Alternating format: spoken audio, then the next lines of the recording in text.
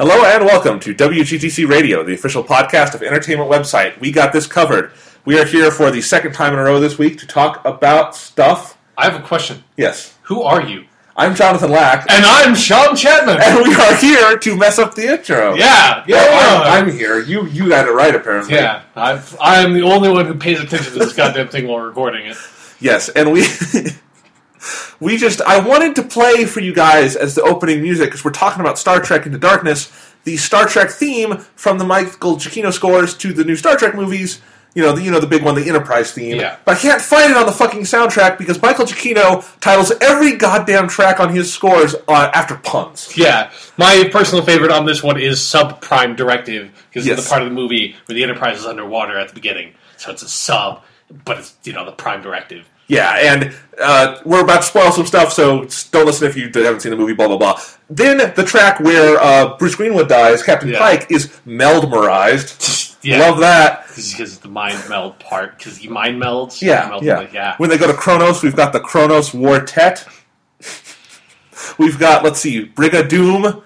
We've got Earthbound and Down, which is that's just a weird one. We've got Warp Core Values. My personal favorite, this one actually made me chuckle, but it's when Kirk dies, it's Buying the Space Farm. Yeah. That's just so dumb it works. Kirk Enterprises. Okay. And then the only one that's titled normally is just Star Trek main theme, and that's not even the theme that he wrote. That's like the theme from the TV show. Yeah, or this is what we played at the beginning, and apparently it's just build up. Yeah. Because we listened to a good 45 seconds and it did not get anywhere. So we're just fucking, we'll play that one. Yeah. So it's tough. And I have a large library of Michael Giacchino music just because I have all the scores from Lost because it's a really good score. And they're all like that. Yeah. My there's some great ones like at the end of season 1 when Boone dies, we've got Booneral. In season 3, we've got season 4, we've got the great track of Mice and Ben for the character Ben. Because they're talking about of Mice and Ben because Ben quotes it, and his name is Ben, which sounds like men, but it's not. He likes the Ben puns, because then in season 5 we get the swinging Pendulum. We've got... God, what are some other there's one that says Dharma Disaster. Is there one that's called Dharma Chameleon? Because... Probably. That'd be great. I mean, look how much long the series 6 season 6. It was that was the one. That was the season I did not watch. Apparently, there was a lot of fucking music in that season. They just released more of it, and I have it all combined. This was 2 separate soundtracks because the finale got its own soundtrack. They did all the music from the finale, but yeah, it's the second to last song in the entire series. Second to last song in all of Lost is called Jumping Jack's Flash. That's pretty great. Yep, and then this might be a misspelling, but then there's one called Colsher. That's probably a pun of some sort. Yeah. Instead of just closure spelled wrong. I bet it's Colsher for some reason. Yeah. So, anyways, fuck you, Michael Giacchino. I mean, your music in Star Trek Into Darkness is pretty good, but man, it's so weird. Your soundtrack titles, you're kind of a dick.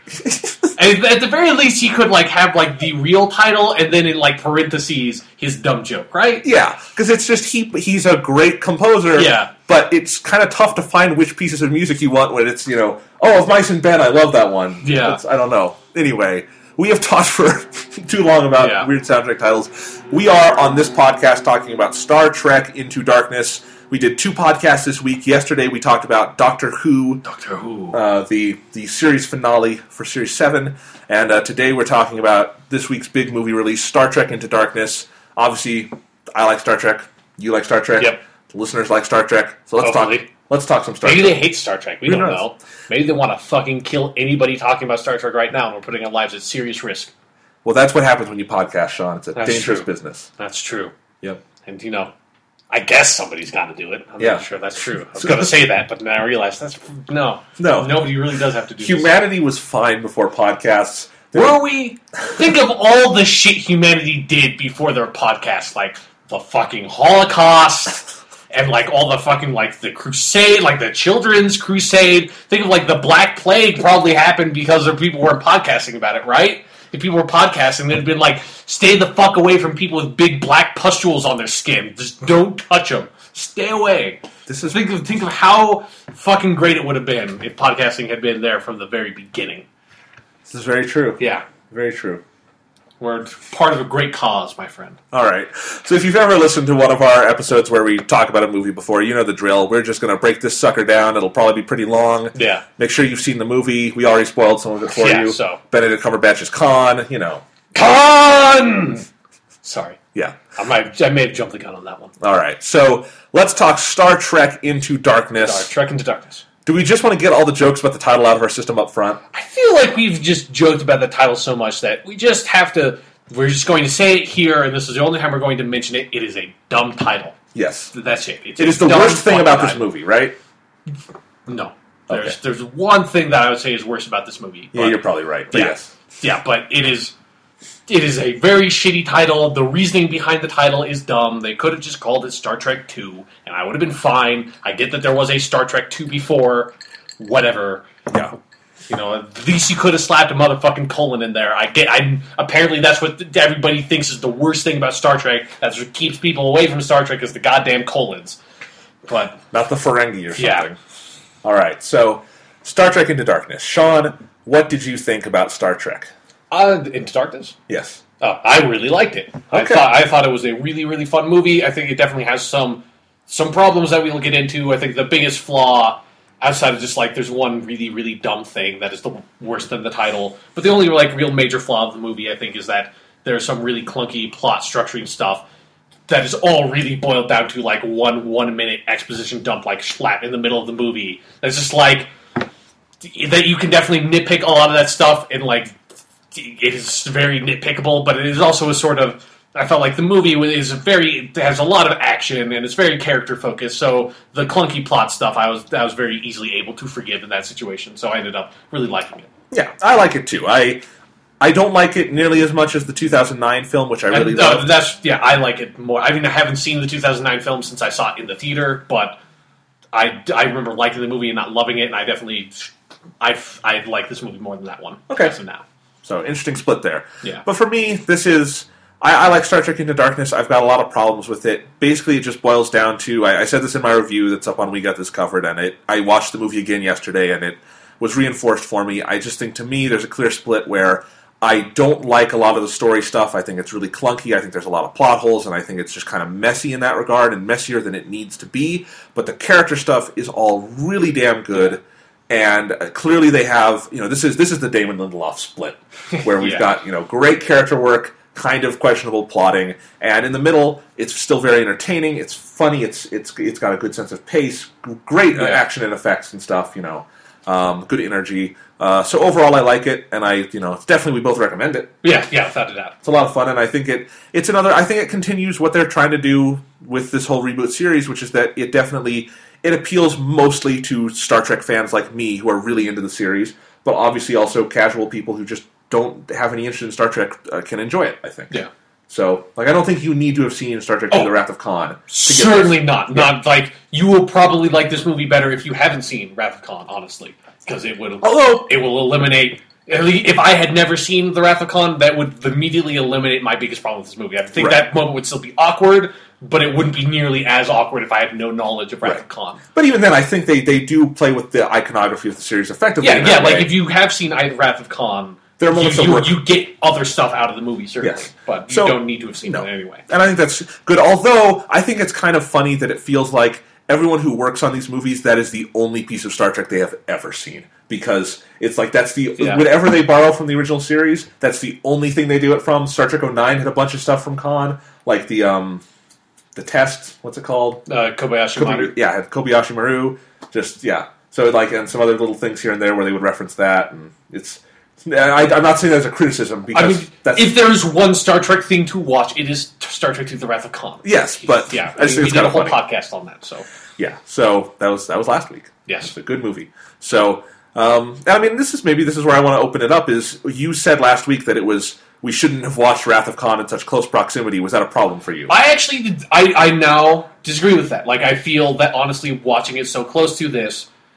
It particularly, we'll get more in depth in this scene, but they do the inversion of the Spock death scene near the end of the movie, where instead it's Kirk dying. And I think having seen Star Trek II so close to it and understanding the thematic material of Star Trek II, it made that scene so much more interesting in how they inverted it, and it highlighted the differences of these versions of these characters and how young they are. It made that scene, I think, a lot more compelling, whereas if I had not watched Star Trek II right before watching this, that scene might have made me a little, like, kind of angry at them sort of redoing this, like, one of my favorite scenes in all of cinema. Like, certainly one of my favorite death scenes of all time is that the Spock death scene, and if I hadn't had that proximity to, like, really, like, having the thematic material on mind, I think that would have made me a little angry at the movie, and having it, like, right there is like, okay, what they're doing here is actually really interesting.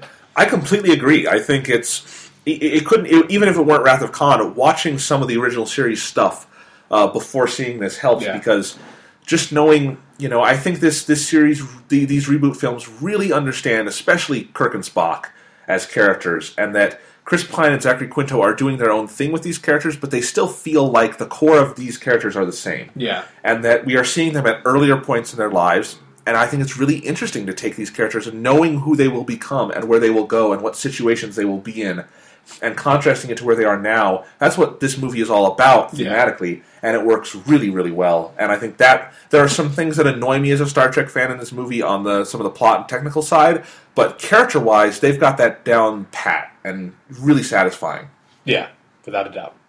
So where do you want to start with this one? I don't feel like we need to go through the whole plot of the movie. Probably not. I mean, it's even like the plot of the movie is very hazy to me, anyways. In a lot of plots, in a lot of parts. But I'll start with a complaint. Okay, here we go. This is your, like we said on the Doctor Who podcast, where when you were talking about the last episode of Doctor Who, you were a lot more positive on it. Now I was a lot more negative on it. Our roles are now flipped with this one. Yes. So because I'm a much bigger Star Trek fan. Sean is not. Yeah, like I've seen a lot of Star Trek, but I don't have a huge amount of affection for the series as a whole. So yeah, and I definitely do. And anyway, I guess I'll just pose this to you first, though. Like the opening pre-credit scene where they're on the planet and they're they're doing the ice bomb thing. What did you think of that scene? It was the opening scene of an action movie where they're doing something that has nothing to do with most of the movie. And it's like, I would like to know why the fuck and what situation prompted Kirk to steal this tribal civilization's most prized religious possession. A second time through, I think they say he's doing it to distract them, so Spock can the volcano, which doesn't make sense. Yeah, that doesn't make sense anyways. That is the explanation provided. Okay, because the way they they throw you just like right into that, and it was at first it was like, why the fuck did you, Kirk? What are you? Yeah. Did you just become like? I mean, you've kind of been you were kind of a dick in the last movie, but did you just become like the most insufferable asshole, just taking religious artifacts from primitive civilizations that have no idea who you are or where you could possibly come from? Like fucking asshole.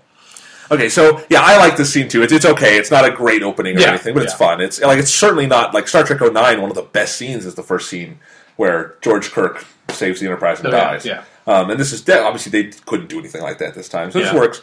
But I have a problem with it. Okay, I have some problems with it too. But. My problem more than anything else is that what this scene is effectively doing functionally in the story is it's setting up a dilemma between Kirk and Spock, and it's that Spock wants to stick to the Prime Directive. Kirk breaks it to go save him, and then Spock doesn't quite understand why Kirk's angry at him. Kirk doesn't understand why Spock doesn't get it, and that's kind of their argument, right? Yeah.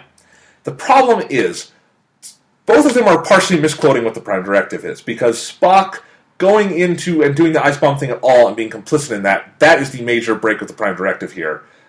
Everything else is secondary to that to a certain degree. As soon as you start interacting with a civilization like that, that's the problem. And if you go back to the original series, that was like every single episode of the original series. They never worry about. Well, for one, the Prime Directive is a next generation thing. That's not a major thing in the original series. So that's a little I'm sure that was there in Starfleet, but that is not something. I feel like because I don't watch a lot of TNG, and I feel like I knew about the Prime Directive before.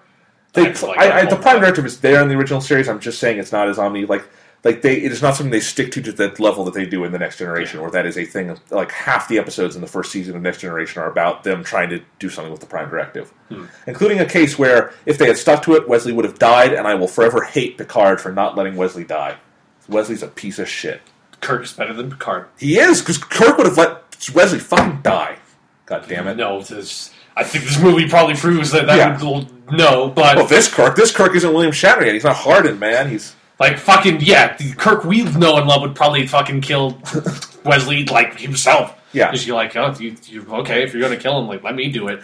Anyway. Set faces to kill, motherfucker. Anyway, what bothers me about this scene is that Spock is super on Kirk's ass about, like, don't come rescue me, that's a break with the Prime Directive, just let me die. When what he is doing is also a break with the Prime Directive. And then later, it's an internal logic issue in the film, because then, after the pre-credits sequence, we get to Bruce Greenwood's character, Captain Pike, berating Kirk for this, and Pike says correctly that anything you do where you're interacting, like putting the ice bomb in the volcano and all this stuff, that's all the breaking of the Prime Directive. And then even after that, Spock still asserts that he's right, and their argument keeps going on. And so it's just an inconsistency that bothers me. I mean, but this is something that you brought this up before we started this podcast talking about the movie, and I feel like I was sort of like arguing against that, in that because what happens is that, I mean, you don't actually see this because the movie starts like in media res in this scene, but presumably Kirk has ordered Spock to go do this. And it's not like Spock would have just decided to do that on his own. So this is Kirk's fault. Like, you know... Yeah, but Spock never argues with the choice, clearly. He wants to do it. He's doing it. You can't just assume that. Like, you can't just assume that Spock was like... Then Kirk was like, go do that. And Spock was like, yeah, sure, fuck it. But here's the thing: Spock is doing it, but Kirk obviously would have had to order him to do it. That's too simple, because Spock is also talking about the eradication of the species, and that's obviously something that we know from the last movie. He lost his own species, so it seems like they're trying to create some sort of personal connection here, that he wants to do this because he doesn't want to see another species eradicated. And maybe that is true, but then he also does not want. Because what happens is, like, the Enterprise rises up from the ocean, the primitive civilization sees it, and then they start, like, scratching it on the ground and being like, holy shit, there are fucking aliens, oh my god. Like, that is a clear, wholly, like, breaking the Prime Directive thing that has nothing to do with trying to save a civilization, that has no positive effect from it whatsoever, from Spock's perspective, because Spock doesn't think that he needs to be saved. So... Like, I don't have a problem with that, because then also the consequences from the action is that like Kirk is the one that ultimately broke the Prime Directive, because he's the one who gave the orders. Spock was not going to defy orders. It is the commander's responsibility. And then the other big thing is that Kirk never filed the report in the first place. Spock did it, and that's even worse. Well, yes. That's why Kirk gets shit on, is because everything is his fault. Yes, and it is. And overall, I like what this scene does for the movie, because it sets up that, yes, giving young Kirk this command was a bad idea, because he's shitty at his job so far. He's just not the man he's destined to be yet, because he's much, much younger and much cockier. And I like all that. It's just, this was an inconsistency to me that bothered me, because I just the way that scene is played, Spock does not necessarily have the moral high ground here. And then there's also just technical inconsistencies. I don't think Spock is like conscious of like having moral high ground. Like, that's just not his attitude. I don't know. Like, it doesn't feel like he thinks he has the moral high ground. He's just doing things as the regulations demand he do, and that's it, because he's Spock. Like, there's no like moral high ground, him like morally debating, other than him like recommending Kirk don't like violate the Prime Directive, because that's what the fucking rule is.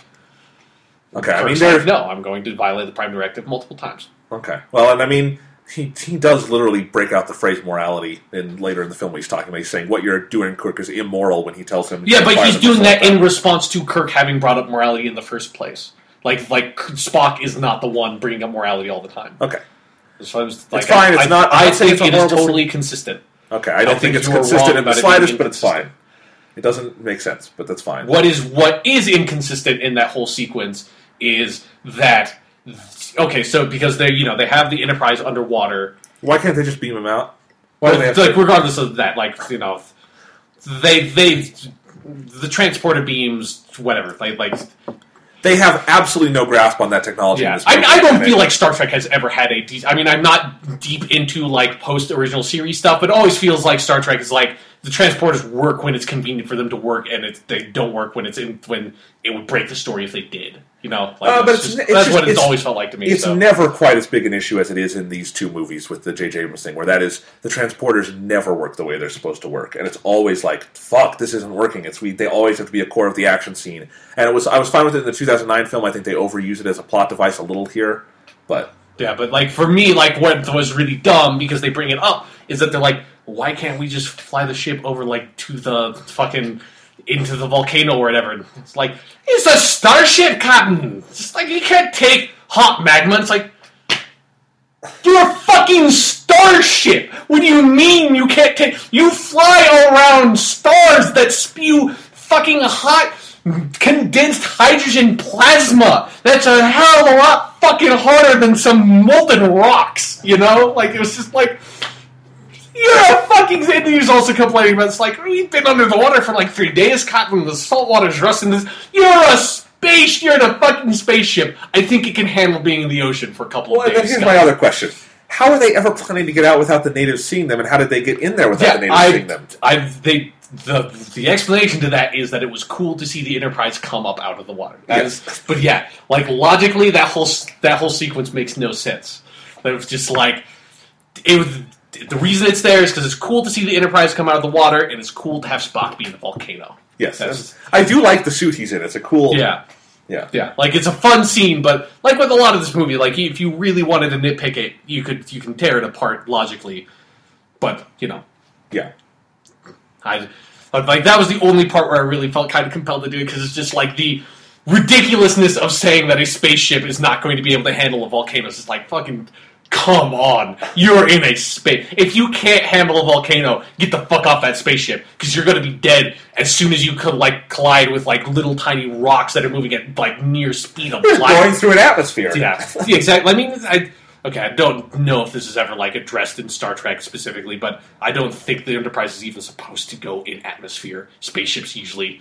No, I don't think spaceship. Yeah, I don't think we ever see that in another Star Trek property. Yeah, I'm pretty sure that like a spaceship like that would obviously not be designed to be in atmosphere. It was also kind of like in Star Trek 09. It was really dumb that they were building the Enterprise on Earth. That was a big controversy with fans. Why the fuck are you doing it? Like, of course you. Why? Like, the big thing is, like, the reason why space travel sucks is because it takes so much energy to get something out of the atmosphere. If you're just already in space, it's no fucking problem. Yeah. Like, a spaceship is not designed to fly through atmosphere if it's like that, but... Right. Whatever. Yeah. You know? Like I said, if you wanted to bring real science into it, Star Trek is not sci-fi as far as I'm concerned, so not like real sci-fi. Okay. So, in any case, after that scene... The opening scene, that's when we first meet Benedict Cumberbatch's character. He's helping Mickey from Doctor Who out. Yeah. Mickey! Yep.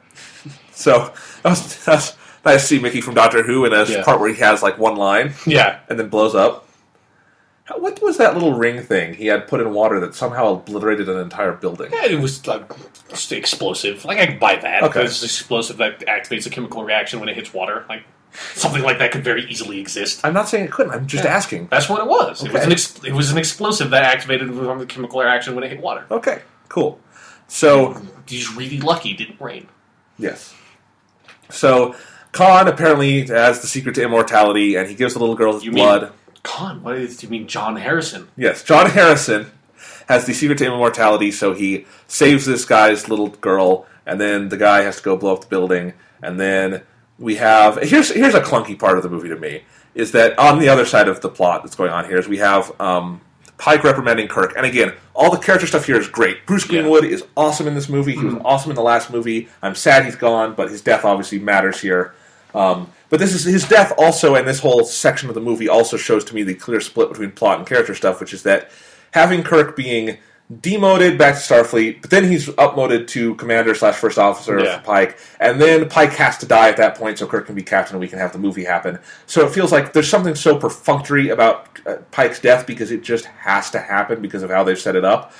But emotionally it works very well because it has to happen for Kirk to have this desire. I don't have any problem with that. I mean, I thought it did feel a little weird of like, because it's literally like back-to-back scenes of him being like, Kirk, I'm sending you back to the academy. And then you cut to John Harrison for a bit. And you cut back, he's like, you're my first officer. Kirk's like, well, shit, okay.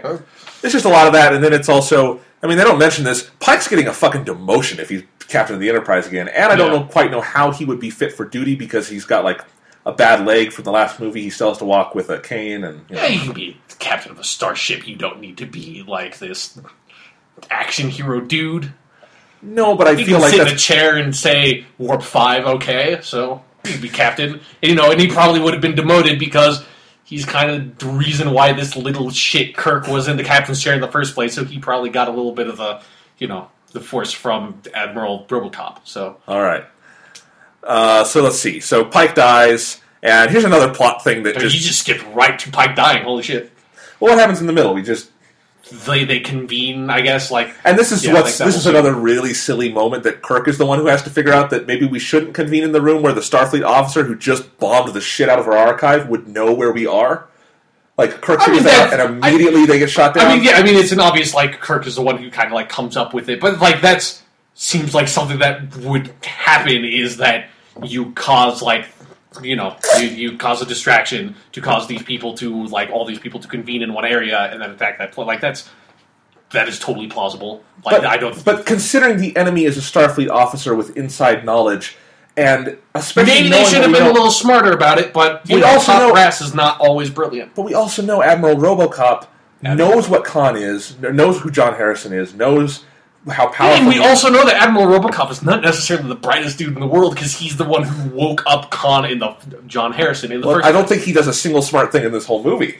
Yeah, that's what I'm saying. It's totally consistent. That's what I'm saying. I don't see what you have a problem with. I guess you're right. Totally something that would happen. He got fooled by John Harrison. Fooled? I don't know. He's just retarded. He's fucking the stupidest admiral in the history of the universe. Don't you say that about Admiral RoboCop? I don't like Peter Weller in this movie, but we'll talk about that later. A lot. All right, so Pike dies. Spock mind melds with him, which is kind of morbid, but it's got some good results later. Yeah. Kirk's really sad, and then Scotty finds out that Khan transported the way. Yeah, John Harrison transported all the way to Kronos. They couldn't teleport Spock out of the volcano, but he can teleport across the galaxy. And there is an explanation for that. It's just the other thing that's inconsistent. So anyway, transwarp beaming, yay.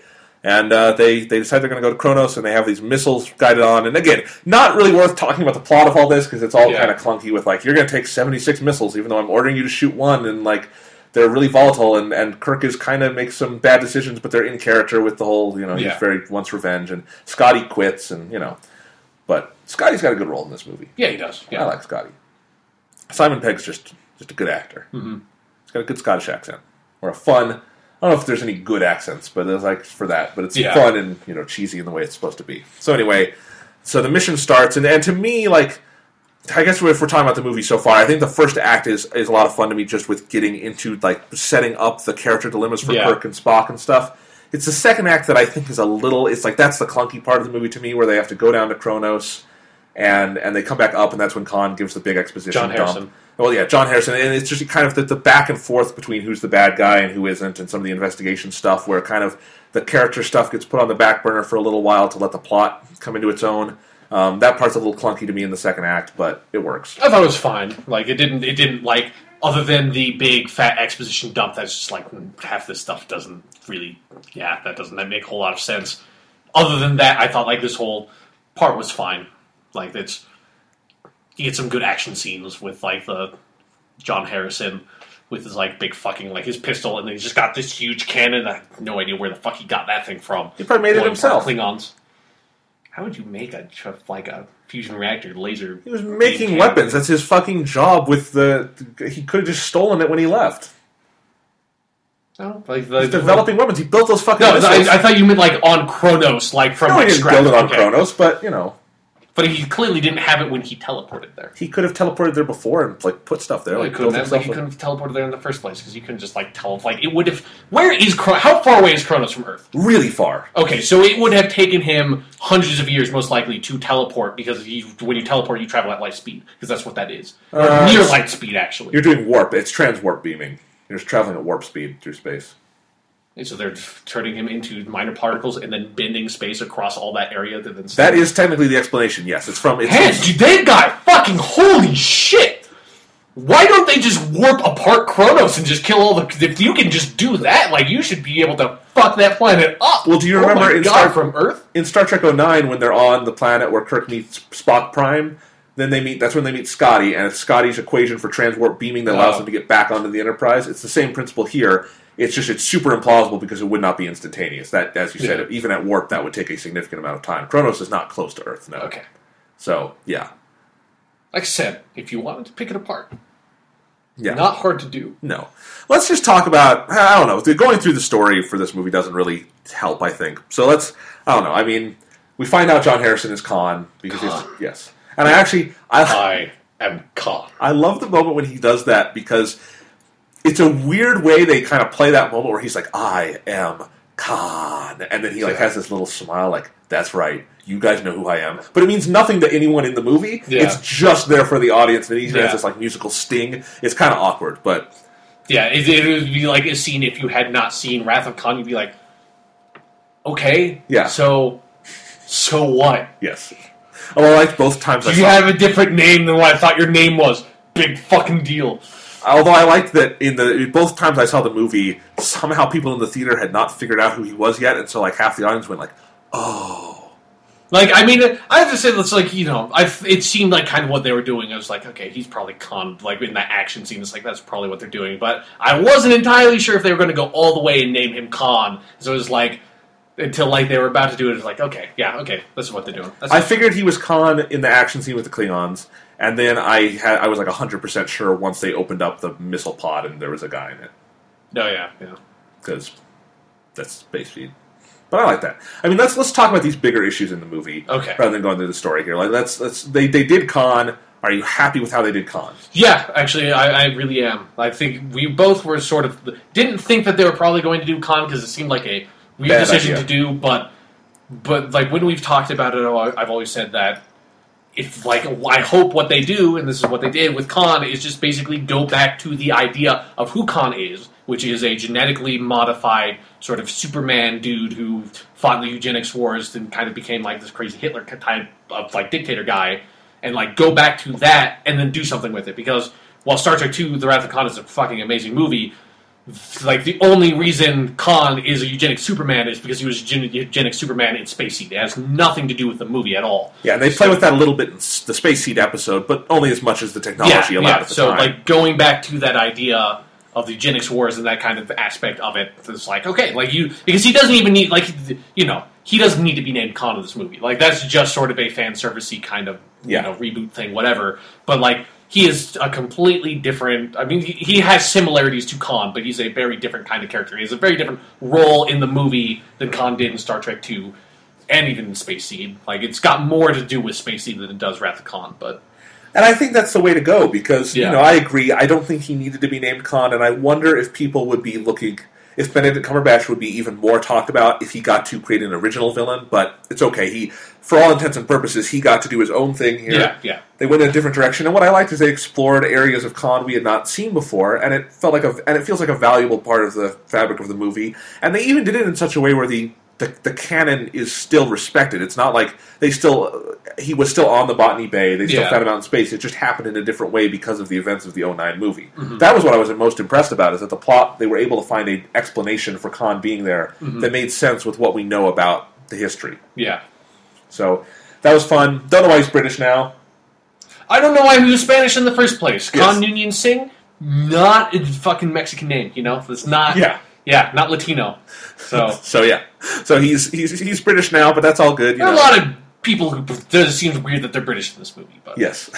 But Benedict Cumberbatch being British is always awesome, because he's got a great voice. British. And let's talk about Benedict Cumberbatch. He is really fucking good in this movie. Yeah, holy shit, yeah. I mean, obviously he does great with dialogue and his lines, because he's just his voice is awesome, and that's what makes him so good on like Sherlock and stuff. Mm-hmm. But what impressed me so much about him here is his physicality. Yeah. Like J.J. Abrams recognized something in Benedict Cumberbatch I don't think other people have used so far, which is that he kind of, when he moves and like how he fights in this movie and the way he looks with his height, but also him being very kind of skinny, he kind of has this snake-like quality to him. And they really emphasize that here with how he uses his eyes and how he always looks like he's kind of, when he fights, he's kind of like he's coiled and then he strikes. Yeah. And it's very much like he's just very frightening to look at. And even though he's not, a physically imposing person in the traditional sense of the word. Yeah. He's not, Tom Hardy in Dark Knight Rises. But it really, like, the physicality, they really sell it in ways that seem truly kind of terrifying. Yeah. Like when he's going on the rampage on the bridge of the other ship, and he just breaks Dr. Kelmark's leg in half. Yeah, jeez. And he goes and just rips, RoboCop's head apart. No, I don't think he rips it apart. I think he crushes it with his bare hands. Yes. I'm pretty sure that was implied in that scene. Yeah. Actually, that's what I thought, too. Thomas, my brother, had a theory that he actually ripped his brainstem apart or something, and it was like... Don't know what he was talking about with that, but I'm pretty sure he just crushed it. That's what I thought too. Yeah. So crushes his head, Good sound design in the movie, very gross. Yeah, especially like in that scene is really good. And then I always liked, in like the fight scenes with Khan. Every time Khan lands a punch, the thunderous just like thud from that is great. It's just like a really great punch sound effect of it really sells this. Oh yeah, you don't want to get punched by that guy. Yeah, that would probably suck. Yes, and I think they just did a fun job using Khan in different contexts and building him to the point in the movie where he is just this unstoppable, terrifying villain. Yeah. Even though their ultimate solution of how they beat him is a little simple, but it's okay, it works. Mm-hmm. But what I like that early on when we first meet him, it seems like they could be playing him in such a way where he becomes an ally. It is because you're not, since he's used in such a different way than he is in Wrath of Khan and stuff. Because this is the first time they've met him, and he's a very different kind of Khan. It puts the audience in an interesting position where you know that he has historically been a villain, but since they're sort of Kirk and him are working together, and Khan doesn't necessarily have a reason to betray Kirk in any way, you're left there thinking it's like, okay, like maybe Kirk and Khan can get together in this like reboot universe under these like the enemy of my enemy is my friend kind of way and take out Admiral RoboCop. Yeah. And I'll admit, I would have been interested in seeing a direction where they could have done something with Khan where they decided to make him an ally or something. That would have been an interesting way to go. Mm-hmm. But I really like what they do where they just get fucked. And they get fucked so thoroughly by Khan in this movie where they're on the bridge with the other ship. Kirk has the correct idea to drop this guy. Yeah. But he doesn't know the extent of his power. Yeah. And then he gets up, breaks Karl Marx's leg in half, crushes Admiral RoboCop. And then he just... beats the shit out of Kirk. Yeah, beats the shit out of Kirk, and then gives Spock just annihilates Spock, logically. Yeah. When they're having the ship-to-ship confrontation, where it's just like, you have nothing on me. I will fucking destroy you. Yeah. It works.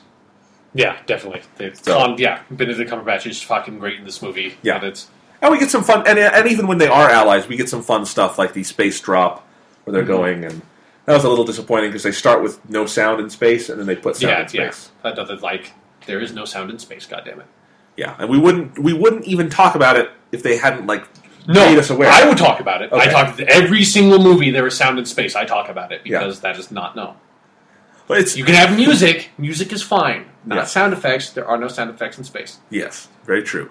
Which is kind of funny because they shoot all the ships in this movie like in Firefly, where they do the thing where they have it out and then they zoom in. Yeah. So it makes me think about Firefly, which does not have sound in space. Mm-hmm. One of the trademarks of that show. I think that's kind of funny. But in any case, J.J. Abrams takes his inspiration from all sorts of sci-fi, just not Star Trek. Yeah, exactly. I mean, we'll talk about that later. But all this stuff with Khan works really well. The story goes along. The thing that I dislike most about this movie is I think the actual villainous plot that gets Khan into the movie and all this stuff is fucking retarded. And the whole idea that and that exposition dump, as you say, Khan eventually just looks at Kirk for 3 minutes and tells the plot of the movie. Yeah, and the plot is really stupid. Where the reason Admiral Marcus has for waking up Khan makes a certain amount of sense. Admiral RoboCop. I don't know what you're talking about. Admiral RoboCop, the reason he wants to wake up Khan and get his help is because they're worried about the Klingons as a threat, and that makes sense, but some of the stuff that comes out of that, his unbelievably convoluted plan to have Kirk go and have the Enterprise destroyed and the Klingons start a war, and then, we'll just start a war for the fuck of it, because the Klingons are way more powerful than us, but whatever, let's just start a war for fun. And it's dumb, but... Yeah. Yeah, and then obviously, You would think that, I don't know why Admiral RoboCop decided to just piss off Khan, knowing the extent of his power, and then Khan decides to get retaliation. Couldn't Admiral RoboCop have just been here's your crew, Khan, don't, I'm not going to try to kill them, and then that's why Khan fights back. We find out in the big exposition dump. It's I had the impression that Admiral RoboCop was sort of blackmailing Khan with the crew, and that was, the only way he could get Khan to work for him. Was because because Admiral RoboCop had the crew, so then Khan had to smuggle them out by putting them in weapons, and that's how that all started. Yeah, so a little weird. It's convoluted, but that part of the movie is not. It's just an excuse to have the villains there. Really, it's not. Yeah, it is clunky, but I don't feel like it. At least for me, it didn't particularly detract from my experience because the focus on the movie was so heavily on the character relationships between Kirk and Spock and how that developed. And that works. But I want to keep on this for a minute. I mean, so you like Admiral RoboCop in the movie? Yeah, I mean, he's a really over-the-top villain, but I'm fine with that. I'm fine with a really over-the-top cliche villain every once in a while. It just doesn't even look like Peter Weller is trying to me in this movie. It is so phoned in. I really disagree. Like, I don't think he turns in, like, an amazing performance, but I would never call it bad. Like, it's cliche and over-the-top, but Star Trek a lot of times is kind of cliche and over-the-top. Particularly over-the-top, so I'm fine with it. Okay, I just think he's a boring villain. I don't understand his motivation. And you liked Guy Pearce in Iron Man 3? Man! I did. I would say probably Peter Weller is about the level of Guy Pearce in Iron Man 3. My main problem with Guy Pearce in Iron Man 3 is that there was a promise of a more interesting villain, and in Star Trek Into Darkness, we actually have a more interesting other villain, which is Khan. And Peter Weller is there as a sort of Admiral RoboCop is there as a secondary villain. It's just none of his motivations make sense to me. There's a lot of, I just think, really ham-fisted stuff with him, especially where, like, Kirk gives this really emotional plea, and then he does this stupid-ass line like, I was never going to let your crew live, Kirk. And I'm like, why? Because they could tell everybody about Khan. Of course he's not going to let them live. Of course he's just going to kill them out in the middle of nowhere and make everyone think that the Klingons did it, because then he can also use that as an excuse to get everyone else behind the war against the Klingons.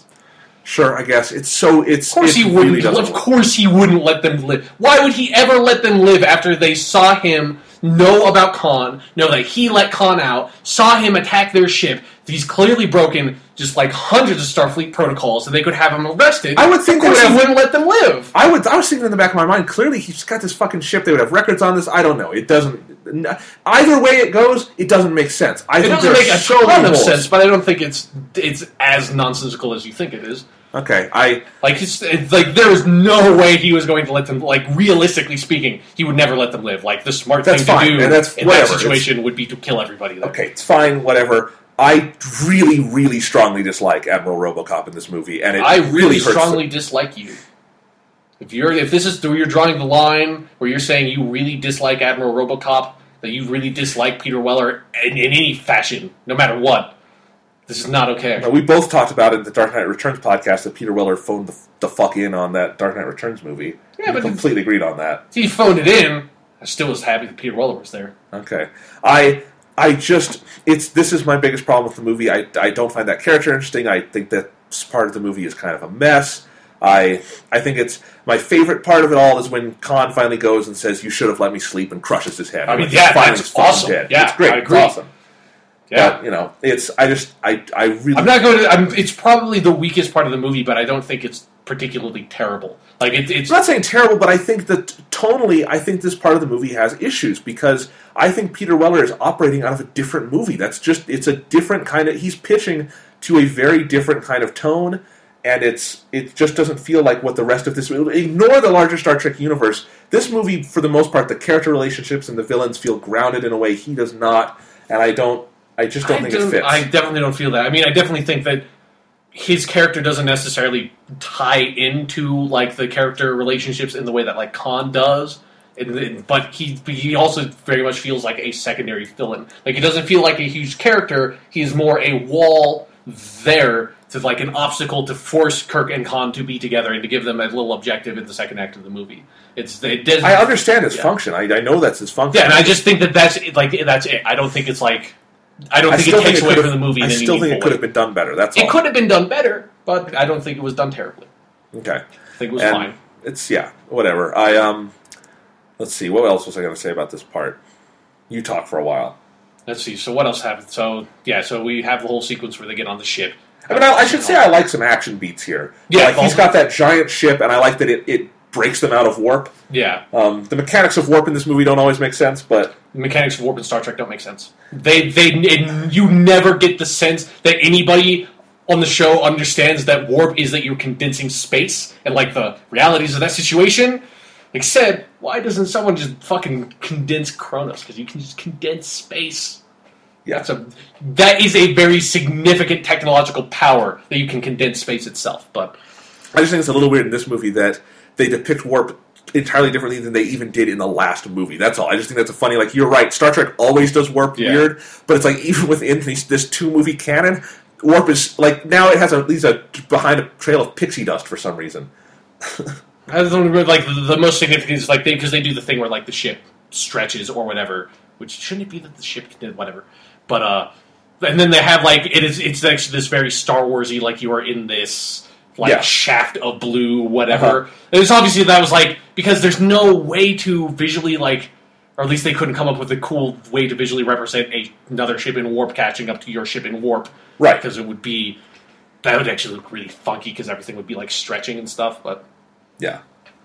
I'm not necessarily complaining about this, I'm just saying, like, it's, it's a little wonky just because even if, you ignore the larger Star Trek canon, it's, whatever. Like, it's another thing where they're doing Star Wars and they're not doing Star Trek, and it's fine, but, Yeah. Yeah. J.J. Abrams clearly wants to make his Star Wars movie. Yeah, he does.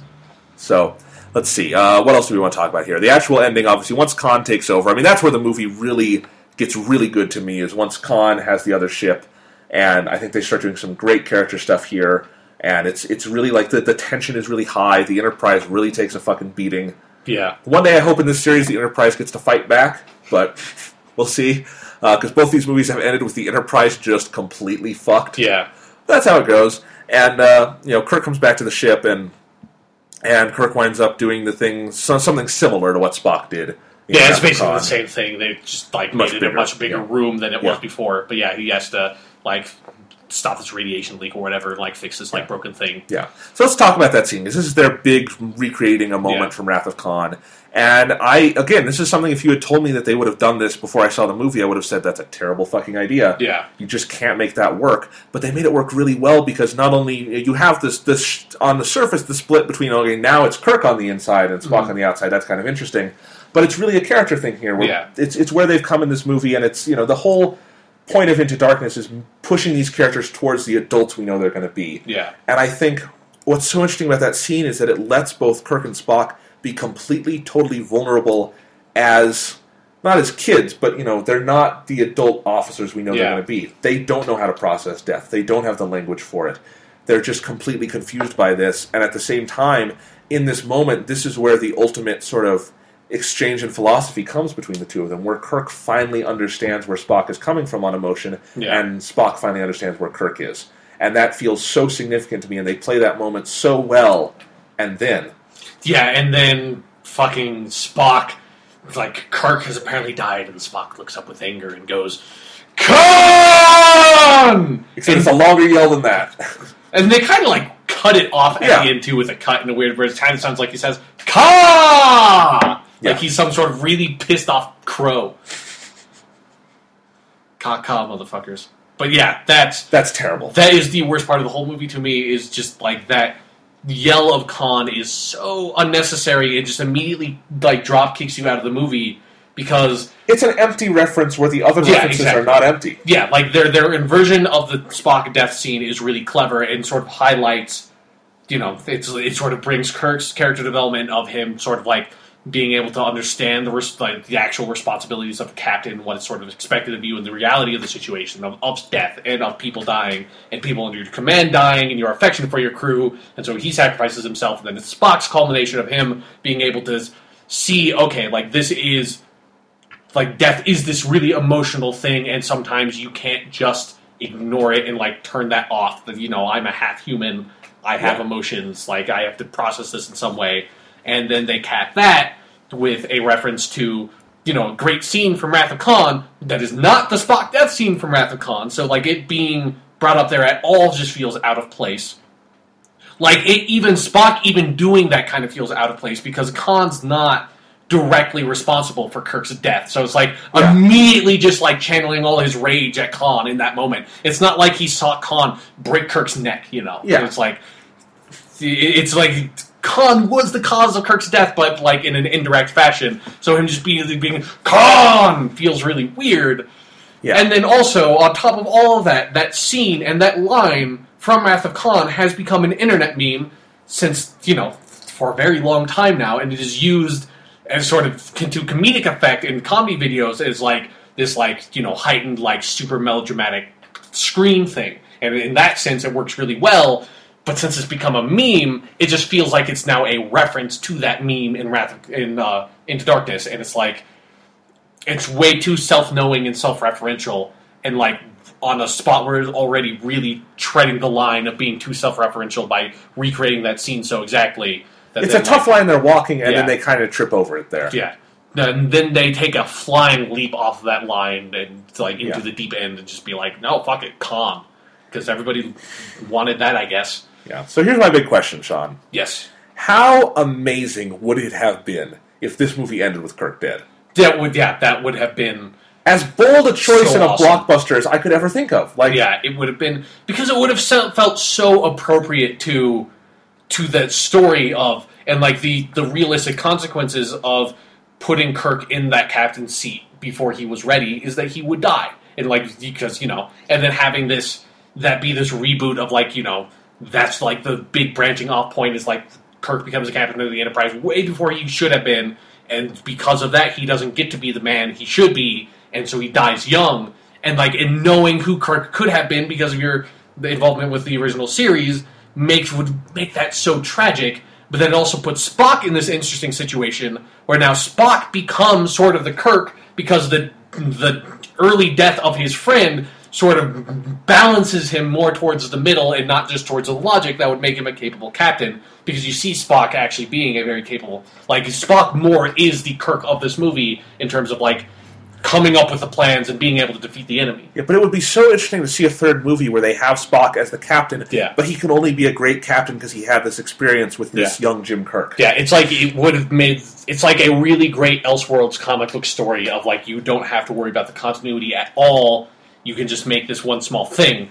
The problem with it is that movies are way more expensive to make than comic books, so they were never going to obviously take that long shot of... Yeah. And then even then, I don't know. While I think this would have been a great ending for this movie, I don't know if they would have been able to make a really good movie without Kirk after this. I know it would be tough. Yeah, but it could happen, but I would not expect it to happen. Yeah, this would be a great ending to this weird little reboot franchise or something. But yeah. But it does automatically render some of the stuff after that contrived in a way that it's not horrible or anything. But, it's you see it in... This is part of the problem is that, because, you have the whole Mickey part where it is established that John Harrison, at the time, blood can bring people back from the dead effectively. And then they have Bones, experimenting on the Tribble earlier. And so, it's that aspect of how your Kirk is going to come back to life is so heavily telegraphed earlier in the movie that it's as soon as Kirk dies, you're just I wonder... Oh, yeah, okay, that's how they're going to do it. It's not even this process how the fuck... because Kirk's not going to die, but you could still be how the fuck are they going to bring Kirk back? It's just how the... Khan's blood, that's just... that's... It's also one of those... seeded that so early and so obviously, but... It's also one of those ramifications where you have to wonder, all right, Dr. McCoy now has discovered immortality. Yeah, that is a big deal. Yeah, where... And we've got fucking... there's another problem where because they decide to go after Khan, when you've got 75 fucking torpedoes of these superhuman dudes in your fucking cargo bay, to open one of those suckers up and stick a needle in their arm. There you go. Yeah. You have this ready-made factory of immortality. You've got the motherfucking Philosopher's Stone on your hands, so... They basically do. And then there's another big thing where I'm not a huge fan of the chase that follows, where I really don't like that Khan just destroys half of San Francisco. It's something that feels like it makes it automatically kind of tough to care about what's going on in the Enterprise, especially because they just completely gloss over this. And I understand it's just an action. It's an action scene. Yeah, I didn't have a problem with it just because it's an action movie. It's just too much destruction. Really doesn't feel like Star Trek. Maybe that's me, not the movie, but that just doesn't. I'm going to say right now, this movie does not feel like Star Trek. No Star Trek movies really feel like Star Trek. Star Trek 2 does a lot, but real Star Trek is a TV show. The movies. I agree, but they have the characters so well in this movie that's all I really need. But it's just one of those things where. That ship going through that and destroying that much just didn't feel... It felt too dark for this movie, that J.J. Abrams usually likes to keep it has dark in the fucking title, motherfucker. I don't give a shit about the title. It's You awful. should have gone in expecting some dark. Because it tells you right now, where are we going? We're trekking into darkness. This would be one of the most horrible things to ever happen to 23rd century Earth. That's 9/11 times 100. Yeah. There's funny because we were talking about this, and I said, that because I relatively recently played the game Vanquish on the PS3, and it was kind of funny because that game opens up with literally in the first 1 minute of the game, the entirety of San Francisco is completely eradicated by crazy space Russians. And so it was like seeing half of San Francisco eradicated by crazy space Hitler. Not a big deal to me. It's like San Franciscans are lucky as far as I'm concerned. No Russians were around. But yeah, I mean, I could kind of see where you're coming from, but it didn't really bug me because it is such just an action movie thing of yeah, that happened, but since the movie does not try to dwell on it in any way, I guess I'd never really bothered to dwell on it. Well, I think it's just the kind of moment where you either do it and you dwell on it, or you don't fucking do it. Have him land in the water or something. I mean, it's fine, it's whatever. And the chase that follows... Just landing in the water doesn't look as cool. Okay. And I think it's also... I feel like the pace here is a little wonky, where you have... one of the reasons why the Spock death scene is so great in Wrath of Khan is that everything is finished. Yeah. There's just no hope. It's all done. And that's the end of the movie. That's how we close it. And we have the funeral. And here, I mean, this is just a small break in the third act, because we have the big scene where the Enterprise is falling to Earth, which is my favorite action scene in the movie. I think it's a really good set piece. I like the idea of the Enterprise just in free fall, and then having to fix it. I think they have a lot of fun with that. And then having that, and then following up on that with another climactic set piece where it's basically a Tom Cruise. It's Tom Cruise Mission Impossible. Let's just chase the bad guy. Yeah, I mean, it weirdly reminded me of something sort of like The Dark Knight, where it's like it felt like we had the climactic scene, and then the movie sort of keeps on going, where it's just like. Yeah, they could have paced that better, without a doubt. But, and I still, it's another separation, though, where I think the Spock character stuff there is awesome. I like seeing just how angry Spock gets, and that he almost just fucking kills Khan because of this, and breaks his own codes, and he has to be kind of brought back to reality by Uhura at the end there. It's that fight is pretty brutal. I kind of like the moment where he just fucking somehow breaks Khan's arm. That's pretty cool. So, I mean, he knows crazy Vulcan, No, I know. I understand how he does it. It's just like, oh, wow. Yeah. Tables have turned. So. Who's breaking bones now, motherfucker? And that definitely, that's one of the more, having them run through the city and then have them on the big, on the back of this, that felt like car. That's a Star Wars-y kind of thing to me. Yeah. But it's fine. And then, I also thought the movie, after that, ends fairly abruptly, where Kirk gives this speech. And it's really awkward because he tries to tell us that the thing that William Shatner says at the beginning of Star Trek every episode is the captain's, it's like the oath you have to take for office. He says that, and then is that what he says? Yeah, I don't remember that specifically. He says he's giving the big speech, like they're doing the 1 year, the rechristening of the Enterprise. Yeah. And he says, when I first became captain of the Enterprise, Admiral Christopher Pike had me recite these words, the captain's oath, and they are, and then he says the words... That's not a captain's oath. That's a description of the 5-year mission. What the fuck are you doing? That was just such a weird cut. I wondered if they had an oath there and that they just decided to, they wanted to compress that or something. If that speech went on. But yeah, the opening monologue is not a captain's oath. Yeah. I mean, if you didn't have, the 5-year mission part, it could be. Yeah. But the 5-year mission part definitely was that's a weird oath. Yeah. He definitely was not made to say that when he was first made captain in Star Trek 09. Yeah, that could be, I don't know, if that is a set thing they do that they send people out on 5-year missions, maybe that could be an oath they give before they go on 5-year missions, I don't know, but not captain's oath. They also say this is the first of these missions, so... But I like that at the end, we do get set up. It's kind of like the end of Skyfall, where it's we're back to the beginning now. Yeah. And it'll be interesting to see if they do a third movie, how they can do anything within this 5-year mission structure. Maybe it would be fun to have them discover a new civilization or something that we know. Strange new world. I think you just next time they take the arena episode and have them Kirk fight the Gorn, and that's a whole movie. Yeah. Although it's one fucking it's boldly go where no man has gone before, as far as I'm concerned. Fuck your gender politics. That it sounds better, just phonetically. Boldly go where no man has gone before. It's it's not. It has nothing to do with gender. Where it's man is short for human. It's a better line, and every time it's not that. That's why the fuck TNG. It bothered me here because he's reciting the William Shatner thing, and then that just that one word is changed. It's that's wrong. It's always wrong. Yeah. God damn it. Yes.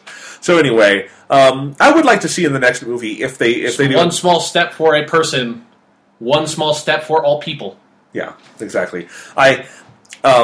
if they do another movie, I would definitely like to see them just do something completely original. Like, the Khan stuff worked in this movie, but because they have this new canvas of this reboot universe, I would like them to just tell completely original stories from here on out. Because even '09 was very much mired in prior stories and stuff, and some of those elements. And I think they're not completely taking advantage of the possibilities, and I'd like to see more of that, but, we'll see. If there's another one, I think there's a lot of good directions they could go in now. Yeah. But for me personally, I would expect them to set it after the 5-year mission. Like, I wouldn't necessarily expect that's... Because, I don't know, it seems like it would be hard to... That's such a it would be hard to set a movie story during this 5-year mission, I guess. I mean, they could do it, but that doesn't feel like that would be something you would do. Right. Let's see. Because they would be, completely isolated from, all of Starfleet and stuff like that. It would just be weird. Yeah. Okay, so I thought we should also... We didn't cover some of the side characters and stuff, or even some of the main performances in the movie. So let's talk a little bit about... just start at the beginning. I think the acting in this movie, all of it's really pretty good. Yeah. Especially Peter Weller. I think especially Chris Pine. I really loved him in Star Trek '09. I think he gives a really interesting performance. I love how much he's able to evoke some of the deeper truths I've always, felt about Kirk without ever imitating William Shatner. Yeah. Because, you can't. William Shatner is unique. That is definitely... Truer words have never been spoken. Yeah. And I think Chris Pine in this movie is even... I actually think all the members of the crew give even better performances here than they did last time around. And I just think he has this character down pat. And this is going to sound oxymoronic, but that's kind of why I was interested in him dying at the end, because that had such a big impact. Yeah. He would have left such a big hole. And when he died, it felt like he did. He was just so good throughout this movie. Yeah, no, I definitely agree. All the performances I thought were really great. Yeah, Zachary Quinto was someone who I thought last time... This was also a writing thing. I didn't think they had him... I thought he was really good. Didn't think he was quite perfect as Spock. Didn't have it quite 100% down. And this time, I think the writing, they had him talk a little less like a robot, although there's one line where they have him calculate a percentage. That's a data line. Spock doesn't do that.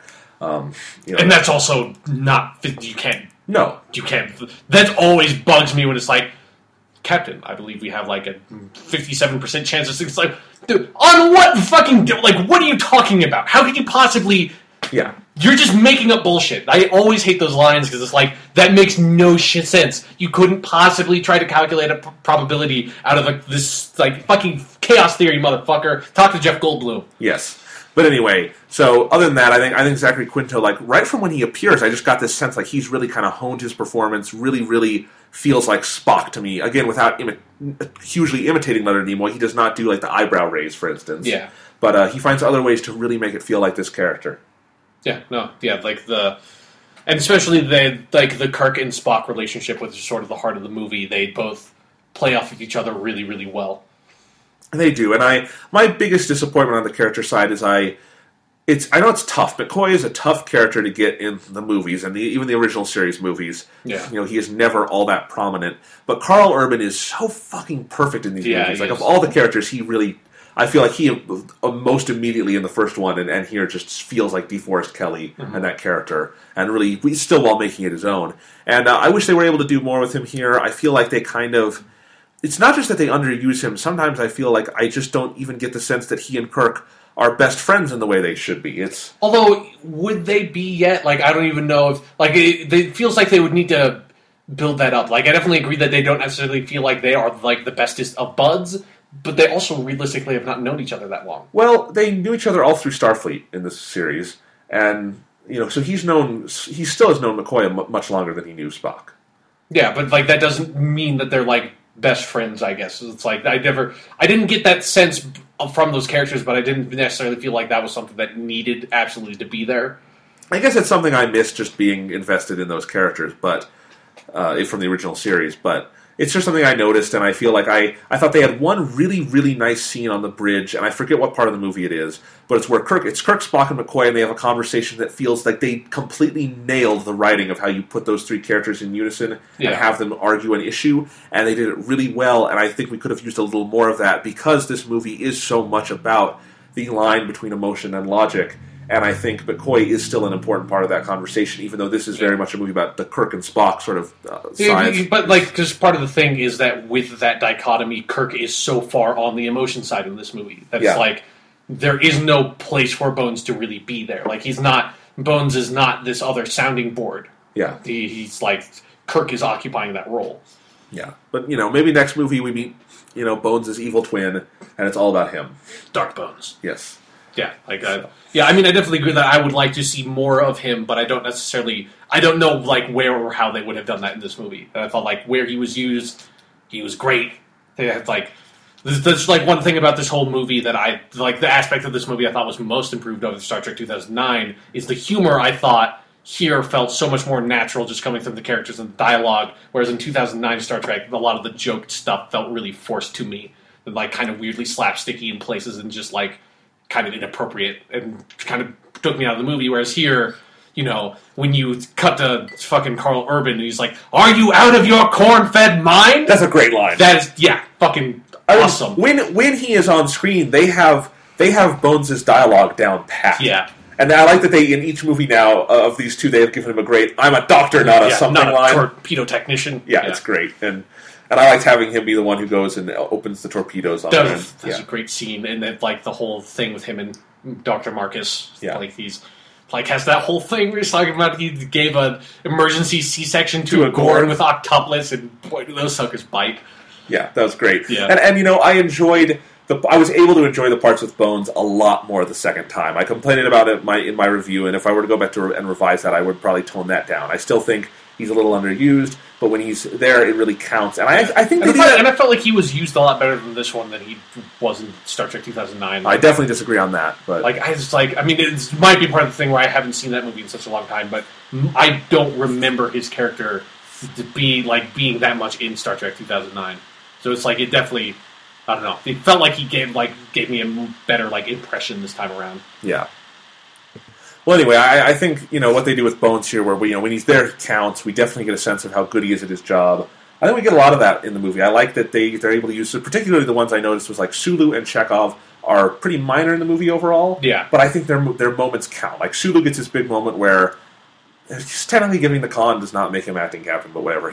He's made acting captain and he has a nice moment where he intimidates. He does the intimidating line. Yeah. That was fun. Yeah. And John Cho is definitely someone who I did not get a very good feel for in the last movie of how they were going to play Sulu. And here that's how they always use George Takei, where he's kind of cool, he's kind of badass. Yeah. And whenever you cut to him, you just get this sense that he's kind of better than anyone on that ship at his job. He just is super competent. Yeah. And if you want something done, he'll get it done.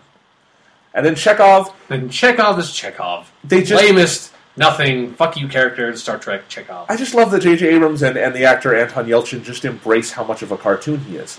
You would expect them to tone him down, but they don't in these movies. Like, he is super cheesy. Like, there's the moment where the ship, bends and he's, running and he falls and he's, sliding and he goes, ay, ay, ay, ay, ay, ay, ay. Yeah. I was like, that's so silly, but it's funny.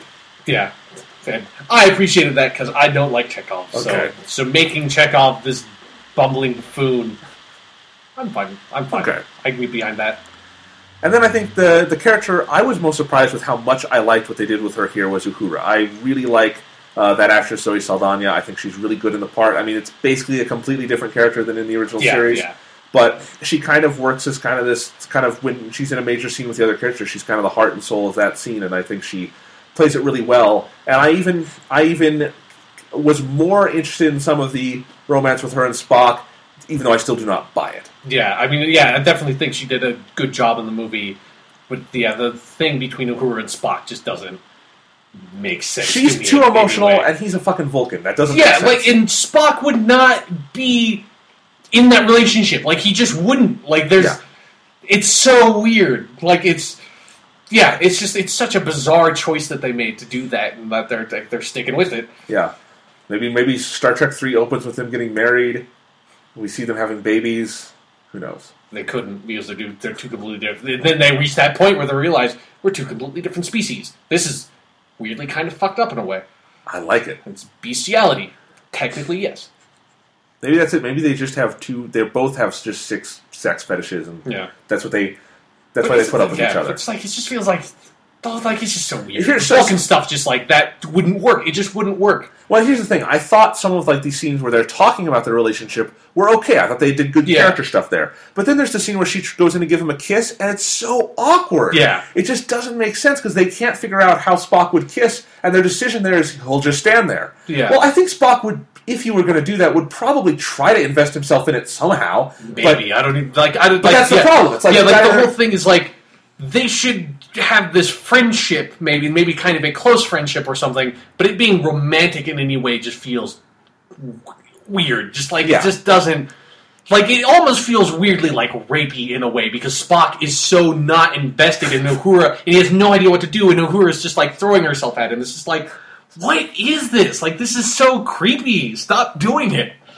Just leave Spock alone, for God's sake. Yeah. So we already talked about how Simon Pegg is awesome as Scotty. Yeah, they give him a lot of stuff to do in this movie. Like, he's sort of outside of the main character, is probably the most important secondary character. I thought they had one dumb joke with him, which is where he's running through the cargo hold. He's like, I'm running, and they have the long shot. I kind of, like, I appreciated the joke, but it felt like more like kind of the stuff in 2009 where, like, it didn't feel as natural. Like, it didn't feel like this, like, an organic, funny thing that happened. It was like, they, like, really deliberately just came up with this joke, and it's like this, like, this movie can have a lot of funny stuff in it, but it's not a comedy, and you can't just have this, like, joke right there. Yeah.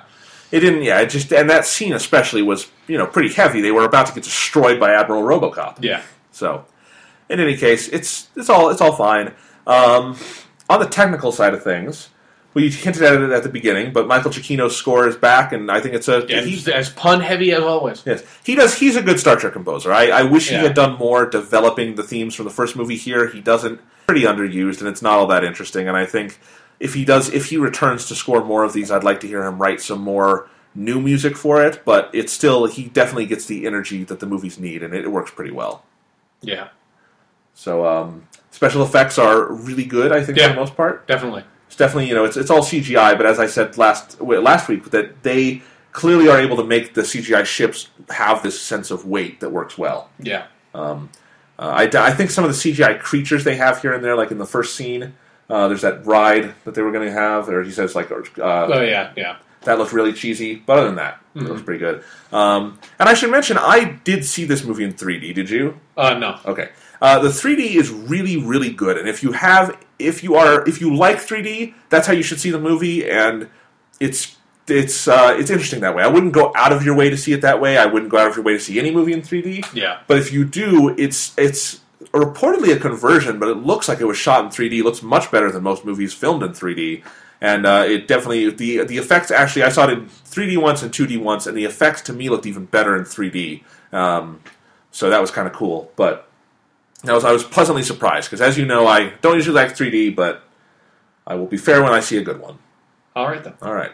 I'm not a big fan of the cinematography in the movie. It wasn't something that I like noticed at all. Like, it just felt like it's a movie. Like, it didn't feel exceptional or bad. It's just it's mostly the shots of just people talking. They go in super, super close up and tight, and have the top and bottom of the person's face cut off, so we really just see from their eyes down to the edge of their lower lip.